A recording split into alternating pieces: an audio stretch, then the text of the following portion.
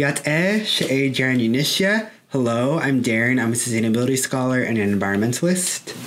Hola, me llamo Jimena. Hello, my name is Jimena, and I am a natural resource technician, educator, and environmental activist. So, talk climate change to me.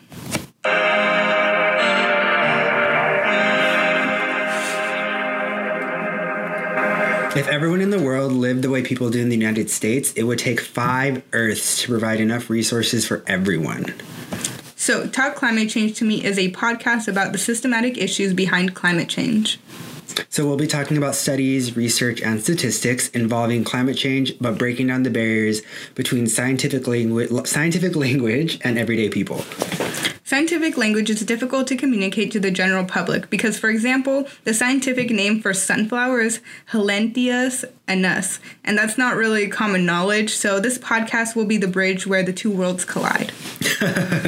So let's talk about the Anthropocene. So for those of you who don't know, the Anthropocene is the current geological time period where humans have been like the main influence on climate and the environment. And so like I'm particularly interested in this topic because of the fact that there's this philosophy that humans are like the most important element of existence. Like we think that we are the most important thing in the world and we disregard everything else. And the term for that is anthropocentric, but I usually refer to it as the human superiority complex because that's really what it is. Yeah, it's the difference between ecocentric and egocentric, because ecocentric puts the ecology at the center of the world, and egocentric puts humans at the center of it, and that's not really how it should be. And just the fact that the systematic issues around the world are all based around the fact that humans are put first above all else, above all other creations, is the center of the problem. Exactly. And so like I think the biggest problem is like the fact that humans for such a long time, this is definitely because of like Eurocentrism and like colonialism and all that stuff, but we'll get into that later. But the fact that humans for such a long time have believed that we are more important than everything else, and we've disregarded the way that we treat the environment, the way that we treat our non-human kin or animals, has really put us in a very, very, very bad position, which I'm sure you all know. Rising sea levels. We are currently in the 6th mass extinction, which we are losing about 1 to 200 species to extinction every single day, which I'm sure like you know much about that. Yeah, and even the CO2 levels that we are experiencing now, present day, are higher than at any other point in time where humans have been on the planet. So yeah, while people can make arguments that CO2 levels have been high before, they've never been this high while humans have been on the planet.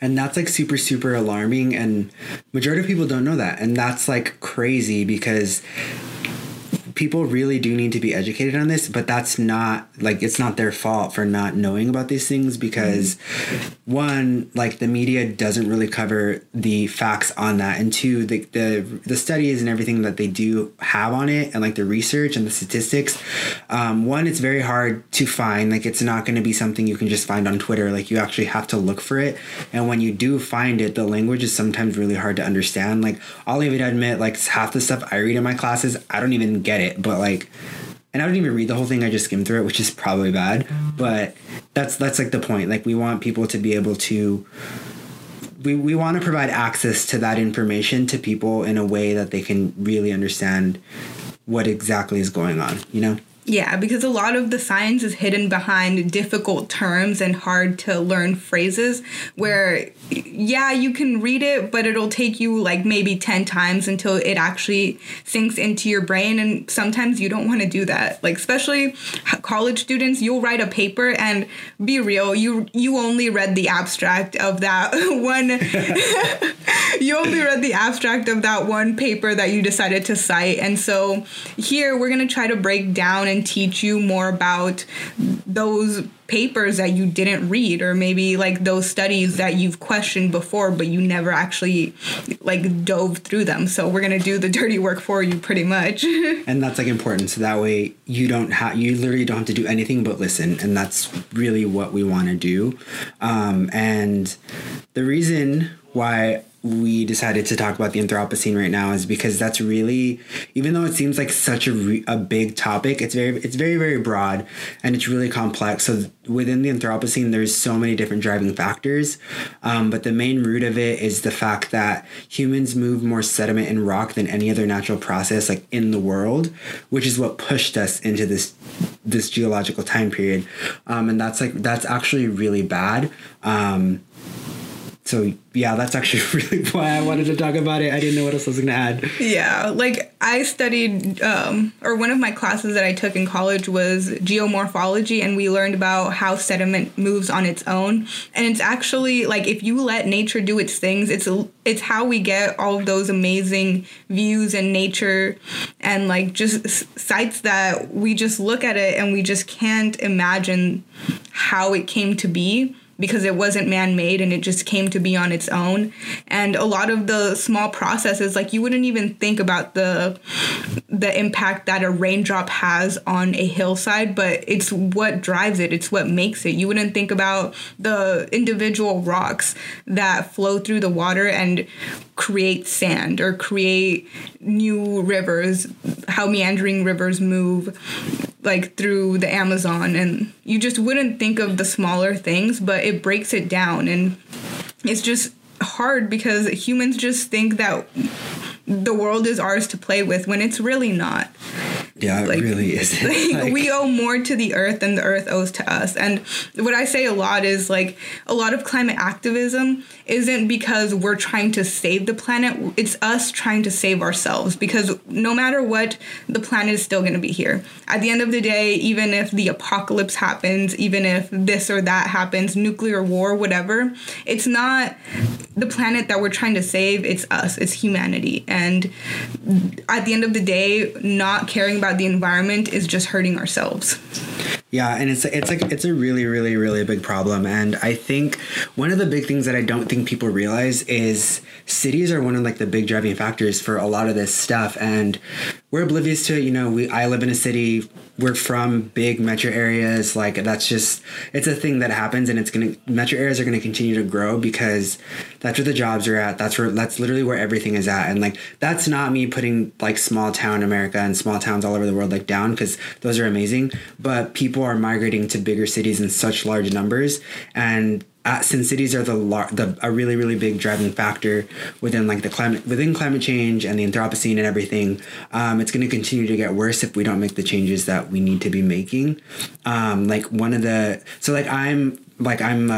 school for sustainability and urban planning, and one of the big things that I've noticed is that when it comes to planning out cities and everything, we do it in a way to benefit humans and basically the livable cities. We want to make it to where people are comfortable and all these things, but we completely disregard how it's going to displace animals, how in a way, how we're going to treat the land that we're building on. Because, yeah, there is environmental planning and land use planning, which does regulate those type of things. But it's generally new. Yeah, it's generally new. And so that's like a way to kind of keep that from happening. But even then, the laws for that aren't strict enough to where we're still going to degrade the land in ways that we shouldn't be.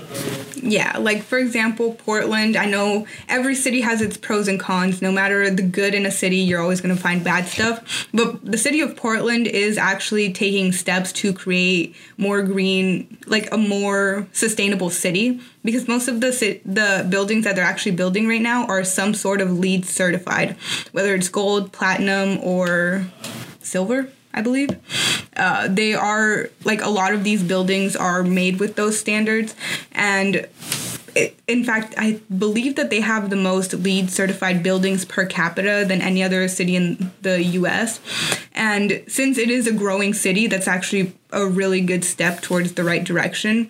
And they have a long way to go, but that, along with their public transit system being actually really good and one of the easier to use ones, those types of city planning things are what more cities should be looking towards. And so I think Portland sends a great message to more developing cities on what measures they should take if they care about the environment. No, really, in my sustainability classes and my urban planning classes, we always use Portland as a case study, because Portland is actually one of the most sustainable and really, really well. What am I trying to say?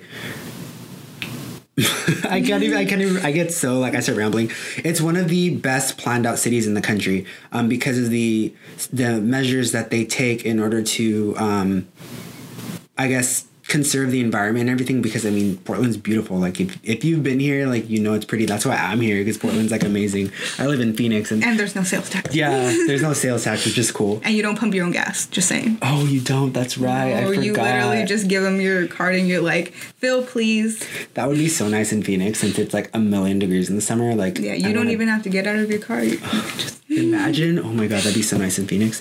I'm over here complaining about Phoenix. Oh, I actually want to talk about this. So one of the things that I really wanted to talk about was in my advanced concepts and integrative approaches for sustainability class. I go to Arizona State, by the way. We were talking about this girl. Her name is Jennifer Wilcox, or their name is Jennifer Wilcox, because I don't know how they identify, so I apologize for that. But basically, one of the things that I discussed on Twitter, which a lot of people really resonated with them, was the fact that they compared the Amazon rainforest to synthetic rainforests, and so which are artificial trees, which doesn't make any sense at all. And basically, one of the quotes that they said, and right here it says, the Amazon is capable of capturing 1.6 billion tons of CO2 each year. This is the equivalent of roughly 25% of our annual emissions. In the U.S., the land area required for a synthetic forest or a manufactured direct air capture plant to capture the same is 500 times smaller. So basically what she's saying is that we can, like, I mean, she does have some really good points in her TED Talk and everything, and I will give her that. But the message that's coming across on her thing is that we can basically create technology that will enable us to continue living the way that we're living, and we can continue to cut down trees as much as we want. And like that's wrong. Like, we should not be able to do that. You know what I mean? On that premise, that whole argument is wrong. Like, based on the premise that we don't have to switch the way that we're living, that alone makes the rest of the statement wrong. Exactly. And like, another thing that just made her even more problematic is the fact that she put like, if she was writing this in her talk, she said you don't have to build it on arable land, so there's no competition with farmland or food. And that's really problematic because of the fact that, like, if you look at the United States, and I think in Canada this might be a thing too, but obviously I'm not Canadian, so I don't know. But for those of you who don't know, bison were almost completely eradicated during colonization because of the fact that they were trying to kill off a food source for many native peoples. And they actually continue to be culled today because of cattle raising for grazing and stuff. And I mean, as we both know, the animal agriculture industry is like one of the leaders in the lead causes of climate change. Yes. It's the CO2 emissions and the methane emissions from animal agriculture are a very big contributor to climate change. And what people don't understand is that, yes, methane, of course, it's terrible. It's actually worse than carbon dioxide. But we have to feed those animals something. So you're cutting down more trees. You're degrading more land to build food just to feed these animals instead of feeding people. And then those animals are in turn like burping out methane, which is like one of the main reasons that they're doing it and that it's so bad is because they're making them eat food that makes them gain more weight rather than food that they should be eating. So like they shouldn't have corn, but we're giving them corn because it's in such high, like we just have so much that we're giving it to them because they gain more weight that way, but it's really bad for their stomachs. So like everything that we're doing with animal agriculture is just like problematic. It's problematic in itself. And like that is literally an entire different discussion because we can go on and on about that. And like obviously a lot of people are not going to agree with us on this. And like whether you eat meat or not, like the facts are there. Yeah, and reducing your intake does a lot more than just saying like then not doing anything. Yeah, they're not doing anything at all. And like we're not, this conversation right here is not trying to get you to stop eating meat. We're just trying to bring the facts to you so you know exactly what's going on. And another thing, which I think is really funny, I just checked, and Jennifer Wilcox, which is the person who I'm talking about, she blocked me on Twitter. She blocked me because I was critiquing her. I'm like, if Jennifer, if you're listening, which I don't think you are, but if you have these type of viewpoints, you should be prepared for people to critique them, because this is a major issue. And the fact that she blocked me is basically like her being like, whoa, I'm being fact checked. Like, yeah, I'm not going to do this. And that's instead of owning up to the critiques of what's going on, you know? And like the other thing that I mentioned in here, and I pulled it up on Twitter because like I don't remember everything, but I just wanted to discuss this because I think it's really important. Basically, where did I put this? So she never mentioned the amount of methane, which you just talked about, released from raising cattle on the farmland that she refers to. And that's very, very important. So she completely ignored that fact, which is kind of giving this false idea that like that's not what's happening. You know what I mean? Mm-hmm. And so it's I don't know. She just comes off like a very problematic person. I don't even really know, I don't know her. I came across that one TED Talk, and I don't really know what she stands for or what she even does. But yeah, I think that was just something I really wanted to talk about. But yeah, like you thought you said something. I know, like, and I'm like, and you know, I did mention there like that she did have some really valid points, but if you're gonna try to make so if you're going to try to provide a solution for something that's going on, you have to be able to discuss all of the problems that come with it. You can't just pick and choose what you're going to discuss and then leave out the rest of the problems, because that's not how climate change works. Yeah, that's just cherry picking your data to make your argument sound more valid, and that's not that's what climate change deniers do. Exactly. And so Jennifer Wilcox, you might be a climate change denier, even though your whole point of your TED Talk was to help stop climate change. But that's kind of what climate change deniers do. Like a lot of their things, like for example, the person that I keep telling you, like he keeps commenting videos on my, he keeps like copying and pasting links to random videos about climate change deniers on my YouTube videos. Their main solid argument is that because you can't see what Greenpeace is doing, because you can't see microplastics without a microscope, because you can't see CO2 in the atmosphere, all of those reasons are why climate change is fake or climate change isn't real, when there's hard proof and evidence and facts behind it. And every other country in the world signed the Paris Agreement except for, I believe it was Syria and Nicaragua. At first, Nicaragua didn't want to sign it because they didn't believe that it did enough, but they eventually did end up signing it. And Syria, like, they have their own issues, okay? Like, we're not talking about anything that's going on with that country right now, but they have their own issues. It makes sense that they didn't sign it. It's too much going on. But every other country in the world agreed that climate change was an issue worth taking on and tackling on a global scale. And, like, it just doesn't make sense to me. Like, how is climate change happening in Mexico and Canada, but it completely skipped the U.S.? Right? Like, it's like we're just, like, immune to everything, you know what I mean? Yeah, like, from all the vaccines that we didn't take. Oh my God. Seriously, though, like, oh, my God, those anti-vaxxers, like, oh, no. If you're an anti-vaxxer and you're listening to this, like, go get vaccinated. You need to go because something's wrong with you. Yeah, like if it wasn't for vaccines, there would be a lot more deaths. Let's just leave it at that. So that I know, really. Like human population would be a lot lower if it wasn't for vaccines. Dude, I know, it's like crazy, and maybe we should take away vaccines. Oh my God, that's a whole other conversation in itself. Yeah, but so that's actually so. I guess building off of the vaccine things, one of the things that like a lot of people don't know is like the diseases that we are completely unaware of that's like in the permafrost that's going to be melting. Like humanity is going to get hit with so many different diseases that we are unprepared to treat and we don't have any vaccines for because they've been frozen for millions of years. And guess who's going to transmit those? Mosquitoes. If you're not, I don't get why there's people that are just like, oh, it's just a mosquito bite. And like, they just like, no, I freak out. Like I cannot be around mosquitoes because I keep getting scared that I'm going to get like AIDS or something. Like mosquitoes are what transmits a lot of the diseases. And because climate change is becoming a lot more prevalent and mosquitoes are coming up more north, a lot more of those diseases that the mosquitoes are carrying are moving more north. And so, like, the Zika virus, like HIV, like, all of those things are gonna they're coming up north. Yeah, and so that's like one thing that joking on this. Luckily for me, mosquitoes never really bite me. I think I must have like nasty blood. It's probably because I drink a lot of coffee and I drink enough water. So, but that's not good. So I don't recommend that.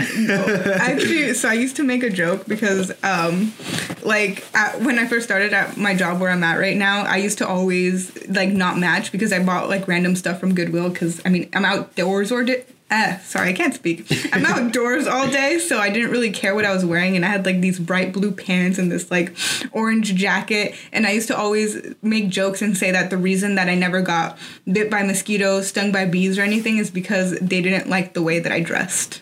Oh my god.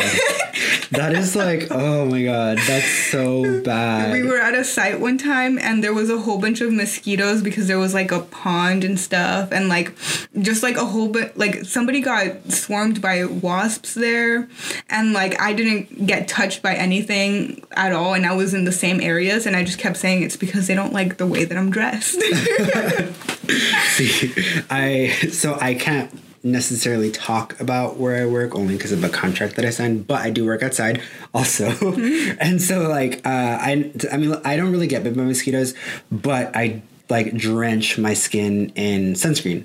Well, I mean, in Arizona, you know what I mean? It's sunny all the time. Like, it's very, very hot for those of you who have never been there.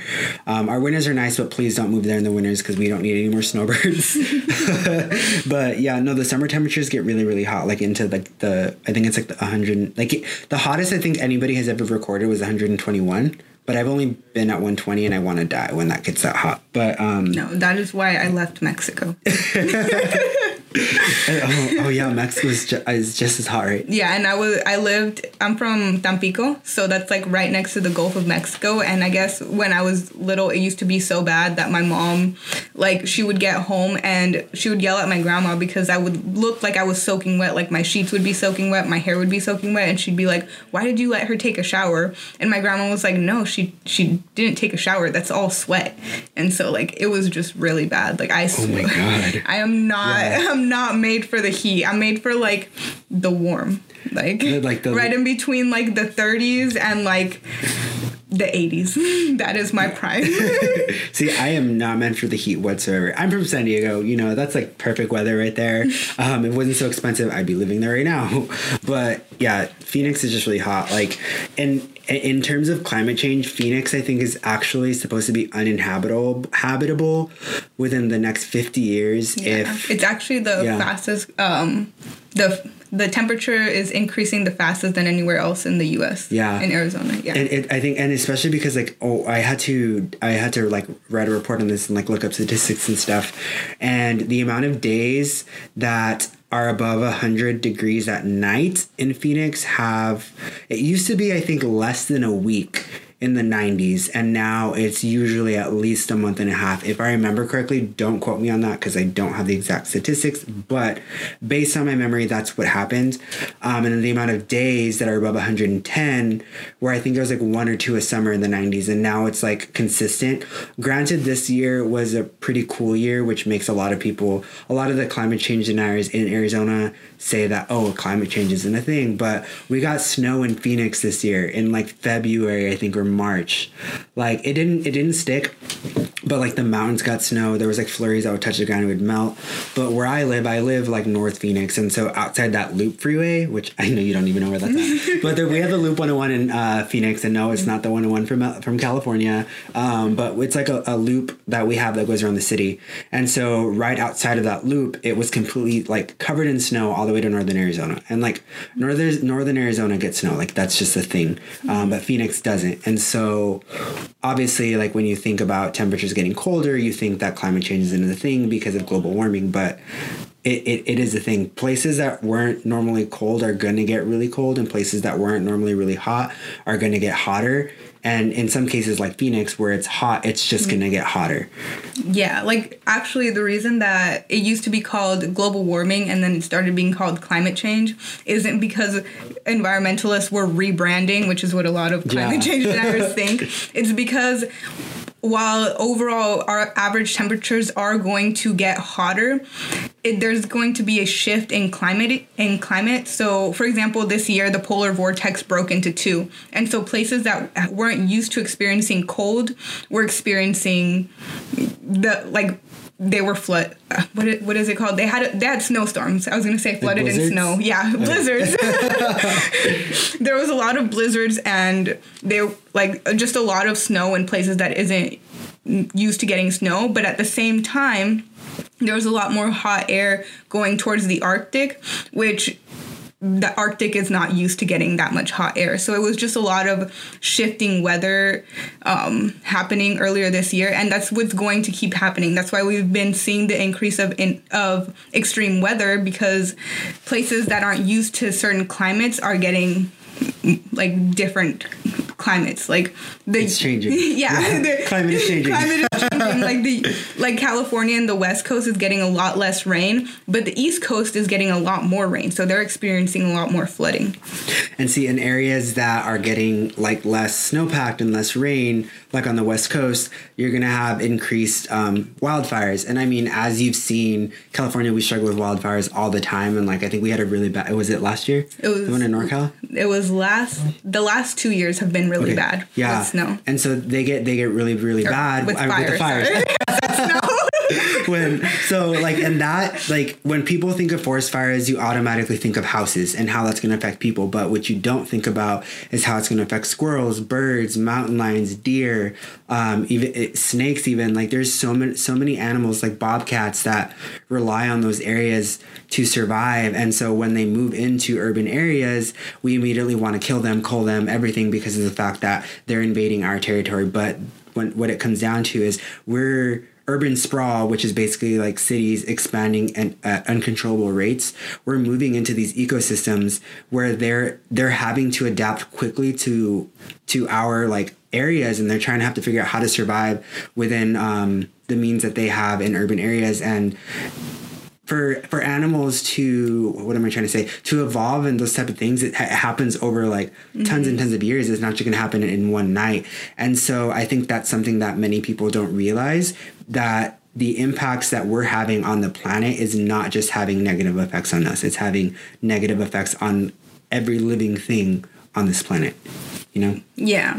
And then also wildfires are technically not bad. It's bad when we suppress fires, because then that makes fires a lot more likely and a lot more dangerous. So controlled fires are actually a thing that you need a permit for, and it helps because it gets rid of all of the dead debris and it replenishes the land. But by suppressing all of these fires in California, that's actually why they got as bad as they did.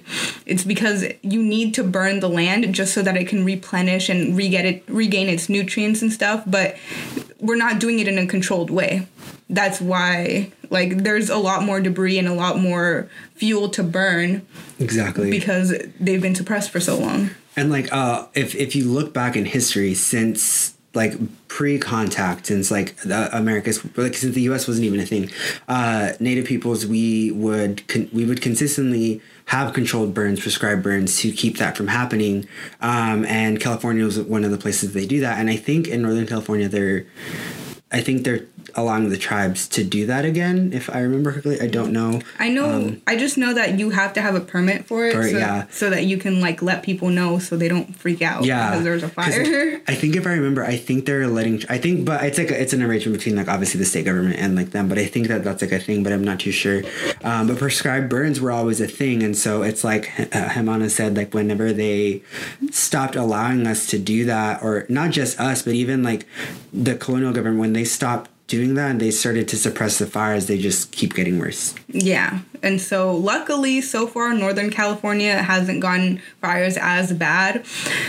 But I don't even want to talk about PG&E, because the way that they shut off the power for oh yeah, they didn't even, they said between 2 and 5 days for some counties and some areas, and then they put the information on their website, and then the website crashed. So everybody was is our power getting shut off or not? And oh my gosh, part of it is just all PG&E's fault, because they don't have a good system and they don't know what they're doing. Yeah, it's just I feel that is definitely a form of what is it called, income, where they're like discriminating against like low income people, because within those areas, I think it was like the big corporations that have like corporate offices and stuff there the power was still on, I think. Yeah, well, it's because they didn't announce it. So they said like this general area, like the general Bay Area, is going to get their power shut off, but they didn't say which cities or counties were going to experience it. And then like the way that they're doing it, it's not like all of the cities and counties in that area are going to do it anyways. Like I want to say that like Vallejo was on the list, but Napa wasn't, and they're like really close to each other. Yeah. So it just like it didn't make sense. See, and like in terms of power outages and everything like that, and I'm going to draw this back to Phoenix, in cities like in metro areas like Phoenix, where it's super, super hot and you literally cannot survive without air conditioning, unless you're like psychotic and you like the house at 100 degrees, which I cannot be friends with you if you're like that. But you cannot survive those temperatures consistently. And if something like that were to happen in Phoenix in the middle of the summer, I can guarantee you majority of the retirees who live there are going to die. Because people who move to Phoenix and areas like Phoenix, they don't realize how hot these temperatures get, because in their mind, oh, we have air conditioning, it's going to be fine. But air conditioning comes from electricity. And so if the power goes out, that's going to happen. Another thing is water scarcity. That's going to be a growing thing with climate change, which a fact that many people don't know about Phoenix. And I think I don't know if it's all of Arizona, but I know the Phoenix Metro does, or maybe it is Arizona. One of the two, that we get 50% of our 50% of our water from groundwater sources, which groundwater sources can be recharged and refilled, but that is all dependent on how much rain we get. So if we don't get enough rain and we're extracting more water than can be replaced, you're going to see ground sinking. You're not going to have enough. You can eventually run out of water, and the rest of the water that we get comes from Lake Mead. Wasn't it Lake Michigan? No, Lake Michigan's like what is the other areas. State? Lake Mead? No, there's another one. The Colorado River Basin? Colorado River Basin. Okay, wrong state. To me, they're close. I think the Colorado River Basin is part of Lake Mead. I think. It could be. I'm gonna Google this because I need to know. I'm pretty sure that it is, but just for the sake of making sure that we're giving you all like accurate information. You're looking it up. But I actually did make one of my climate change tour videos about Arizona, and that's how I know about like the fact that the state of Arizona gave away their water rights so that they could build the dam. Oh, yeah, that's right. Yeah, so if... It is. Oh, okay. Yeah, so the Colorado River. Yeah, so like in the event of like water shortages, California is the first to get water, and then it's... Correction. It's actually the tribes. It's the tribes and then California. Okay. It's the tribes and then California and then Arizona. So Arizona is the first one to have to limit their water because they wanted to build a dam. Yeah, and I think there's even a politician from some town in southern Arizona who wants to lift restrictions on extracting groundwater. Oh. Oh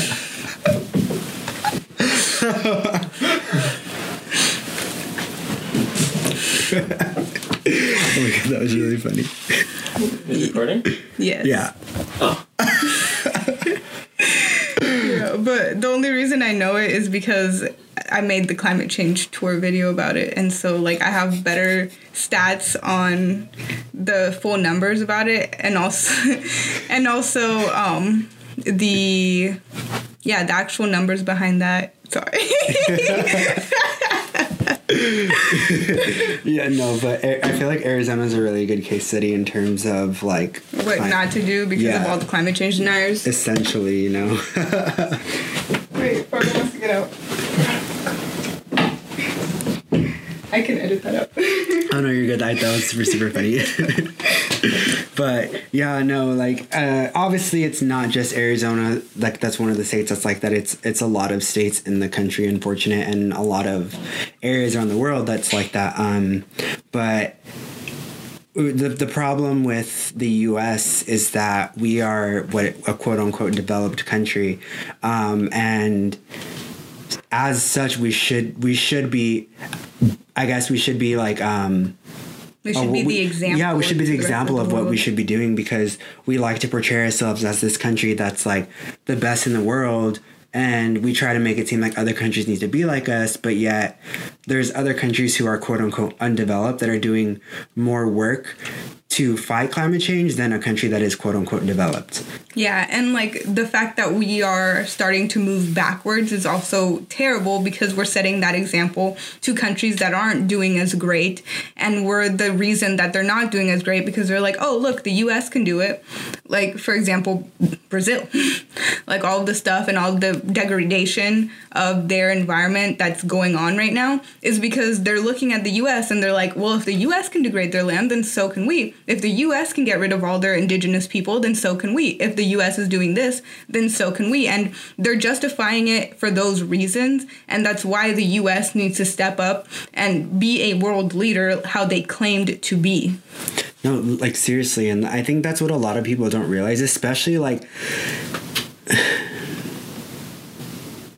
Okay, so I'm trying to see how to put this in a better way, but there's really no good way to do this.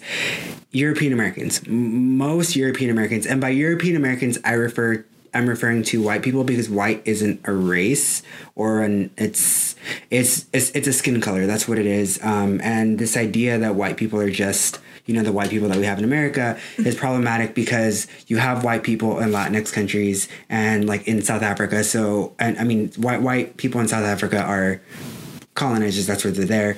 But the reason why I use the term European American is because European Americans are the only people in the country who don't have to put a country of origin - American and whenever they check off boxes. Everybody else has to put something else. So like Native, we have to put Native American, Asian American, African American, Mexican American, but they're just white. Like that's no. But that's another conversation. I have to put it in there. But basically, a lot of European Americans, especially in like the red states and the flyover states, are very like diehard American, and so they don't care about other countries. They just care about the U.S. And you would think that those people who are like that, and I'm not saying those people to be divisive. I'm just saying to show a difference is what I'm trying to do. And so if those people care about the country enough that they want to do everything they can to protect it, and they should be environmentalists because that's a big thing that you need to save a country, Yeah. But it sucks because people are expecting white people to be the leaders. I know. And and I'm not trying to bash on Greta because she's doing amazing things and she's being very outspoken, but people are looking more towards her and they're disregarding other people of color that have also tried to speak out about climate change. I know. And historically, people of color have been the leaders in fighting against climate change. Indigenous peoples, I forgot the statistics of it, but we have such a small number of our populations in the world, but we protect majority of biodiversity on the planet, and nobody knows about that because white people are other. And I'm not trying to be like, again, divisive, but European Americans are the face of everything. And that's very problematic because of the fact that majority of European Americans are not putting any work in. There's a lot, don't get me wrong, there's a lot of people doing a lot of work to fight climate change, but the majority are not, and a lot of people of color are, but yet we don't have a seat at the tables. We're not really placed on the forefront of these issues, and that's a very big sustainability issue in itself because sustainability is very complex, and when people think of sustainability, they think of just the environment, which that is there's a lot more like issues behind it too. I had something to say in my mind. But like, for example, like Alexandria Ocasio-Cortez, like she's been doing amazing work. She's been super outspoken, and then look at all the hate that she's been getting from like the evangelicals and like the Republicans and stuff for saying stuff that people should have been saying for centuries. And I feel like, or decades, I should say. But I genuinely feel like if she was white, she wouldn't have gotten as much backlash. Like, oh my gosh, they literally, everything that she does, she got a haircut and she got her hair colored for $300, and the Republicans were bashing her for spending $300 on a haircut. Like, that's not the average price of a haircut and color. And they were including a tip because she also, like, that price was plus tip. So they were just, oh my gosh, they just care too much. They put her on Fox News for weeks criticizing her clothing because they said that she was dressing too nice to be poor. Like there's a lot of issues that go beyond just climate change, and a lot of it has to do with like what is it called? Environmental racism. Oh, that's a core issue behind all of this. And I know Republicans hate to hear it because they just think that, oh, they went from global warming to climate change to now environmental racism to all of this. Like, no, it all does go together. It's all interconnected. Yeah, it's all interconnected and it's all one big issue. We're just peeling back the layers like an onion and we're going down to the system and the root of the problem. And that's kind of what this podcast is meant to do. It's to unfold all of those issues and show you what the root of the problem really is. Yeah, really. And like so I just like there's so much to go on that I'm like thinking about everything, and like it's there's so much to unpack here, but we're definitely going to try our hardest. But I think right before we like I guess come to a close, I want to give you somebody to look up who is comparison to Greta. Her name is Autumn Peltier. She's actually First Nations from Ontario. I really hope I don't butcher this, and I'm sorry. She's from the Wikwemikong people of Manitoulin Island. I'm sorry if you belong to that tribe and I pronounced it wrong. Please correct me if I did. But Autumn has basically she's been advocating for clean water since she was 8. She's consistently speaking at community events, and I believe she what am I trying to say? She confronted Prime Minister Trudeau about the water crisis in Canada at the Assembly of First Nations, the annual winter meeting. Dang. But a lot of people don't even know about her. You know, it's really sad. Exactly, because I think it all honestly boils down to color. Yeah, it really does. And the one thing that I think is just so unfortunate is that Native peoples are consistently like we're consistently like just trying to be erased. Like people don't really acknowledge us. The government doesn't acknowledge us, and we are along. They acknowledge you when it's convenient. Exactly, and along other people of color in this country and in all over the world, Indigenous groups are consistently trying to preserve the environment, but we're constantly being like erased. Again, with all people of color, which is very, very sad. But I think we're gonna wrap it up. Yes. But yeah, so thank you so much for listening. We really, really do appreciate it, and we hope that you're learning something, because that's kind of what we're aiming for. Yes. We are here to educate you, and so that way you can't say that you didn't know because we told you. And if there's specific questions or topics you want to suggest or anything that maybe you want to learn, you can DM me on Twitter, which is Darren Oceanson, DarrenOceansun. Yes, and my @ is Jimena, and it's how you say it phonetically. That's not how you actually spell my name. It's HEMEHNA. But this podcast will be posted on YouTube, Spotify, and iTunes, so you can catch it all there in case you want to rewatch it on a different platform. Go for it. Yes, and then join us in our next episode. We really, really hope that you do, where we're going to discuss worldviews, colonialism, and how that ties into climate change. Yes. So, yeah, thank you for joining. That's it. Yeah, that's it.